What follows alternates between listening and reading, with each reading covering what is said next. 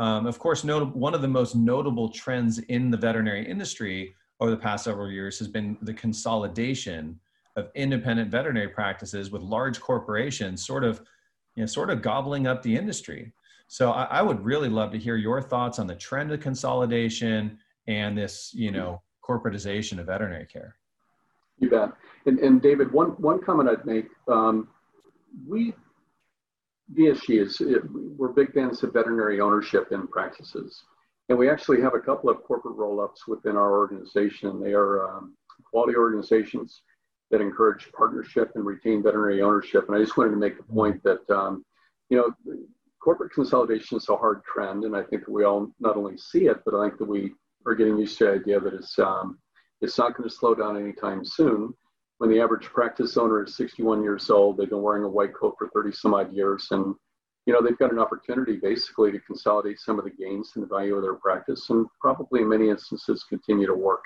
So it is a hard trend and we're not critical of it, but we've certainly had to adjust to it in terms of group development at veterinary study groups. We estimate that we have lost since 2012 when we started measuring it, somewhere in the neighborhood of 500 practices now that have included more than 1,000 full-time equivalent veterinarians and probably close to $1 billion in total veterinary practice revenue if you look at the number of veterinarians that have gone from the independent practice side over to the corporate side. So it's a trend that we're very, very familiar with. And, we certainly don't make any judgments associated with it except to acknowledge that it's a hard trend and it will continue. Yeah, one of the things, at Genius Vets, we certainly, we'd like to, not against, not every corporate entity is the same. We have some out there that we think are really practicing at a high level. They're running there, and a lot of them are keeping that veterinary ownership in a practice and have some really interesting, there's almost as many business models for this as there are companies who are doing it. And so they're not, by no means are they all equal, but it's a trend that we're watching, and that we find somewhat disturbing, and obviously coming from a place of, having one of our founders be an independent practice owner, that several of those organizations, large consolidators, have been kind of chasing and wanting, making offers at. And so watching what's happening, and it's understandable. I thought a few weeks ago, though, when I had on the show Dr. John Tate, treasurer at VMG, for those who are watching. Brilliant man, honestly, and nothing against you, Steve, or myself or anything. I think he's probably the smartest person in the entire veterinary industry. He's an overachiever, for sure. He's brilliant. But it was very interesting to talk to him about this concept because, he was talking about, alternative exit strategies and how certainly, some of these large corporate entities are bringing in these multiples that are, very difficult, if not impossible, for maybe a typical associate veterinarian to be able to match. But looking at alternative structures and exit strategies that in a lot of cases can allow that transition to an associate vet and even end up better in the long run for the exiting owner. And I think those are really interesting. In our conversations between you and I leading up to this, you had mentioned the transitions program that VMG has. Could you tell us a little bit about, what's the transitions program about? Sure. Yeah, just comment on Dr. Tate developed a program in conjunction with some other clinical leaders, veterinarian leaders here at veterinary study groups, and he entitled it Consolidation Counterpoint. And it wasn't to say that practice owners should never sell to a corporate, but for those that were looking for ways to transition their practice to associates, there might be some creative ways you could structure a transaction that would enable you to do that, and maybe even in the long term come out ahead financially. And he listed 12 different ways you could transition a practice in that program. And it was, if anything, it just provided a practice owner with alternative views of what he or she might do. The program that we developed, the Transition Services Program, also features Dr. Tate and 3 other advisors, we call them. One is Terry O'Neill, who you had mentioned before. Another one is a gentleman by the name of Stephen Young that deals with personal wealth management. And lastly, Tony Aaron, partner at Ice Miller Legal Firm in Indianapolis, Indiana, that's developed a very successful veterinary vertical over the years. He has a lot of expertise in the area of vet medicine and practice ownership. But between that group of 4 advisors, a VMG member would have access to any one of the 4 or all of the 4 to help them with decisions related to transition. John Tate and Terry O'Neill would provide an opportunity for them to look at their operational readiness. Are they really ready to do this? And can provide some advice and some counsel as to whether or not it's the best move to make at any particular time. Stephen Young obviously would work with wealth consideration, tax management, investments. Are you going to outlive your money? Are you really ready to do this financially? And then the legal side of it might be, an inspection of sales contracts and, an examination of some of the contracts or agreements that exist within the ownership currently of a veterinary practice. So it's kind of a service that we developed, David, that addressed the hard trend of consolidation, the hard trend of 61-year-olds looking for what's next. And, it's a great service to offer our members. And, we would encourage them, of course, to use it if they thought they needed it. First up, right now, business is up, kind of across the board. I know all of our clients, they're up 40% to 100%. I mean, they're really booming right now. There's also other market forces. A lot of consolidation is going on. A lot of practice owners have been stressed out by all that's gone on in 2020, and a lot seem to be considering selling their practices. But you've said that now might not be a good time to sell a veterinary practice. Can you expand a bit on that? Yeah, and I think a couple of things right now. I think we're definitely seeing a period of surge right now, and the question is, oftentimes in the past, if you look at the past performance of this profession where we've had periods of surge in economic activity, typically we've had some retraction after that and a quieter period. And I hate to be the bearer of potentially a negative message, but I think we should just exercise some caution that we may not see this surge just continue to last. And that with a potential second wave in the pandemic and colder weather coming in a lot of places and so on as well, that'll send people and their pets and companion animals back indoors. And we may be seeing a period of greater quiescence as we get a little bit further into the fall. As far as transitions and so on are concerned, when you look at the analytics behind a practice valuation, no matter who's looking at it, an evaluator like myself or a consolidator or what have you, I mean, we do take the long view, I call it, looking back historically over the last 3 to 4 years of financial performance and a number of risk metrics and so on as well on a typically weighted average basis. So kind of what you've done for me lately counts for the most. When you look at lately, now being 6 months into this pandemic period, depending on the performance of the practice, if they've had any kind of a dip and so on as well, over time, that will become normalized out or counted as largely a non-recurring event. But if somebody's looking at selling as an end date to the end of June or July this year, and they have had some kind of a slump during the second quarter, we're going to have to look at that as evaluators. It introduces risk, it introduces less profitability and so on. But even having a quarter or two where they start to climb out of that and then experience this surge and return more to normal, in essence, creating what I would call a letter V in their tracking practice value looking back over the last 3 years. That can be largely normalized out or discounted the same way in an evaluation we would discount a transient or a non-recurring event, such as the absence of a principal veterinarian, say for a healthcare issue, or sometimes a prolonged maternity leave, or the building caught on fire, or something like that. So I think timing is everything, not only in the calculation of practice value, but the amount of what I would call a risk shift that we would see. If there's potential volatility and uncertainty in a practice's performance, and that may include what happens after a surge period is over, what some of the offers may include, looking at an end date in 2020 here, is what I would call risk shifts, which would be basically performance metrics down the road or commitments on the part of outgoing owners right now that in another time they may not have to make. And they may include certain return to revenue over a sustained period of time, or a certain EBITDA or profitability, or an ongoing commitment on the part of a practice owner who may want to leave to have to stay on for a period of time, generate a certain amount of revenue, et cetera, themselves. If the revenue concentration falls back mainly to them, meaning they're generating a lot of the revenue in the practice, we may see joint ventures that cause practice owners to lose a lot of control and so on as well, and earnouts and models where the ultimate price paid for a practice depends on what happens in the future. All those are risk shifts and commitments back to an outgoing practice owner that we didn't largely see before all this hit. And I don't think we'll see again down the road when we have more longer term stability. It's really interesting to look at it from the concept of, you know, how a short-term dip that was caused, for instance, at the beginning of COVID this year, would potentially negatively impact the current valuation. You have to take that into consideration as a evaluator.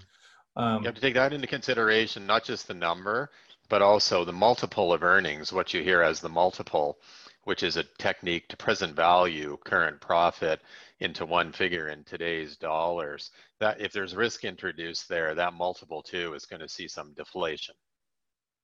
Okay. Well, what about the converse of the bounce that's happening right now? Like as people came out and business is booming right now, doesn't that, you know, if you wait for that to normalize and to kind of, you know, steady out and say, okay, well, it's normalized and we ended up net up a little bit because we took on more new clients, or, hey, you know, it readjust, went back down. Obviously that normalization is going to carry with it some risk because you don't know exactly where it's going to land. Mm-hmm. But doesn't the current surge up, at least in the short term, potentially push for higher value now? It does, and I think the key is not to look at it over too short a term. So I want to see, if I go back to the analogy of that letter V in tracking practice values over time, what I want to see is when that surge period ends, then where does it go? Doesn't it look like an electrocardiogram rhythm where it drops way back down again or something like that? Or does it just decrease slightly to normalize out at a comparable client throughput and practice performance that we might have seen before this hits as well? So no question that the bounce helps show that we are a recession-resistant profession. We are a prioritized discretionary expenditure on this part of our clients. All good things, but we do need a little bit of an arc of time, even in the most recent year, to really get an idea of the longevity of this surge and its true impact. So obviously just right now in the short term, because of all this, there's a ton of volatility that is obviously mucking up the valuation calculations, causing you to have to look at maybe a few different tea leaves than you would normally look at. But yeah, absolutely. So purchasers hedge their purchase offers, right, a little bit on risk. You have to remember volatility also includes the surge. Awesome. Right. So one other question here. I want to talk a little bit about the concept of the tactical exit scenarios. I think this is really fascinating here because I know a lot of practice owners have spent decades building up their business and getting it to the point where it has significant value. They often see selling to a large corporate entity as their only path, right? Because they figure the kind of conventional wisdom, if you will, is things far too valuable for an associate vet to be able to fund and buy it. It seems not make sense.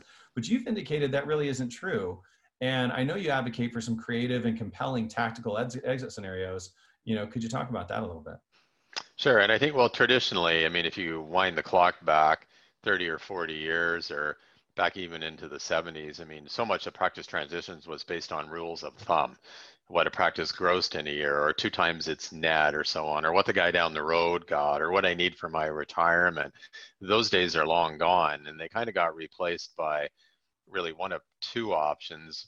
One would be selling to an associate or perhaps another practitioner and so on as well, versus the whole corporate consolidator model. No question, because of the scale that they can achieve and the cost of capital that they have being cheaper. In other words, they're not borrowing money from a bank where they have interest payments every month and so on that limits the amount that a conventional valuation would arrive at or that a conventional purchaser can pay.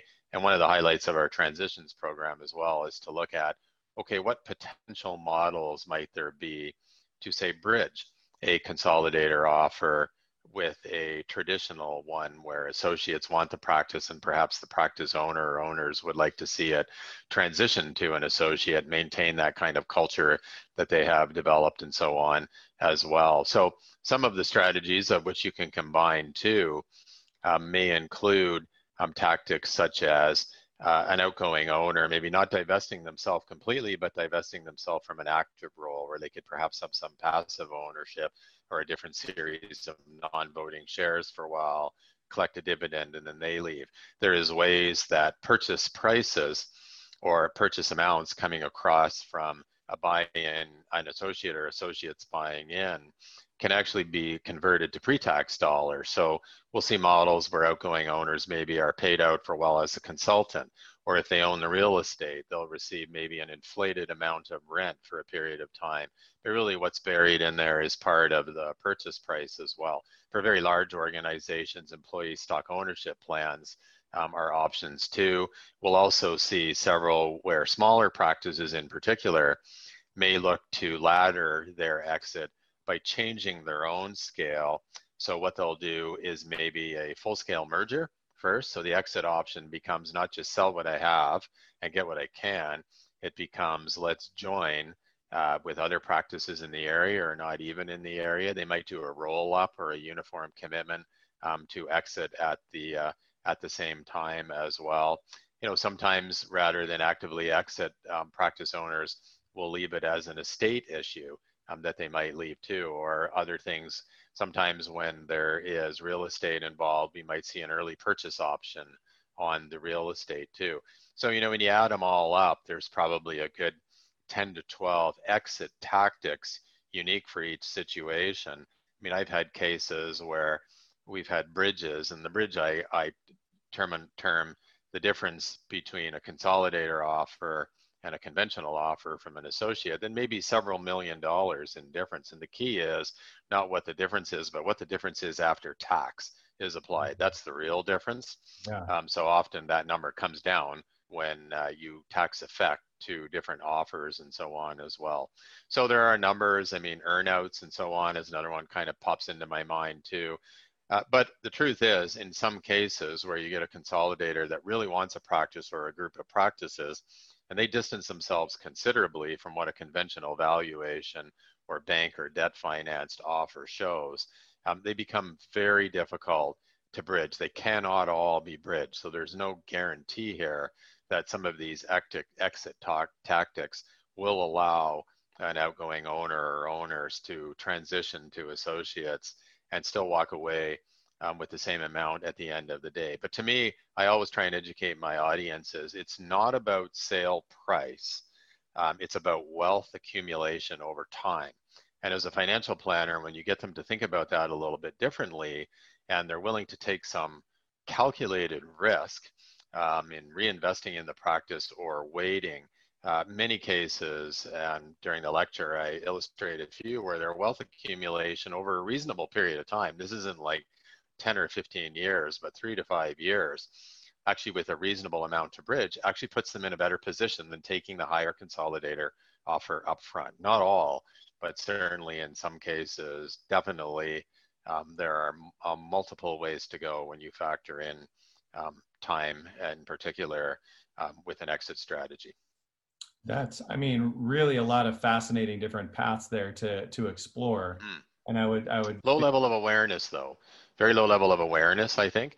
Certainly, you know, it's not going to be flagged by the purchasers, hey, you can do this and sell the practice to somebody else. But, and I think that's one of the commitments we made in the transitions program too, is to create some awareness around models. Man, talk about your next book right there. I mean, that's an instant bestseller.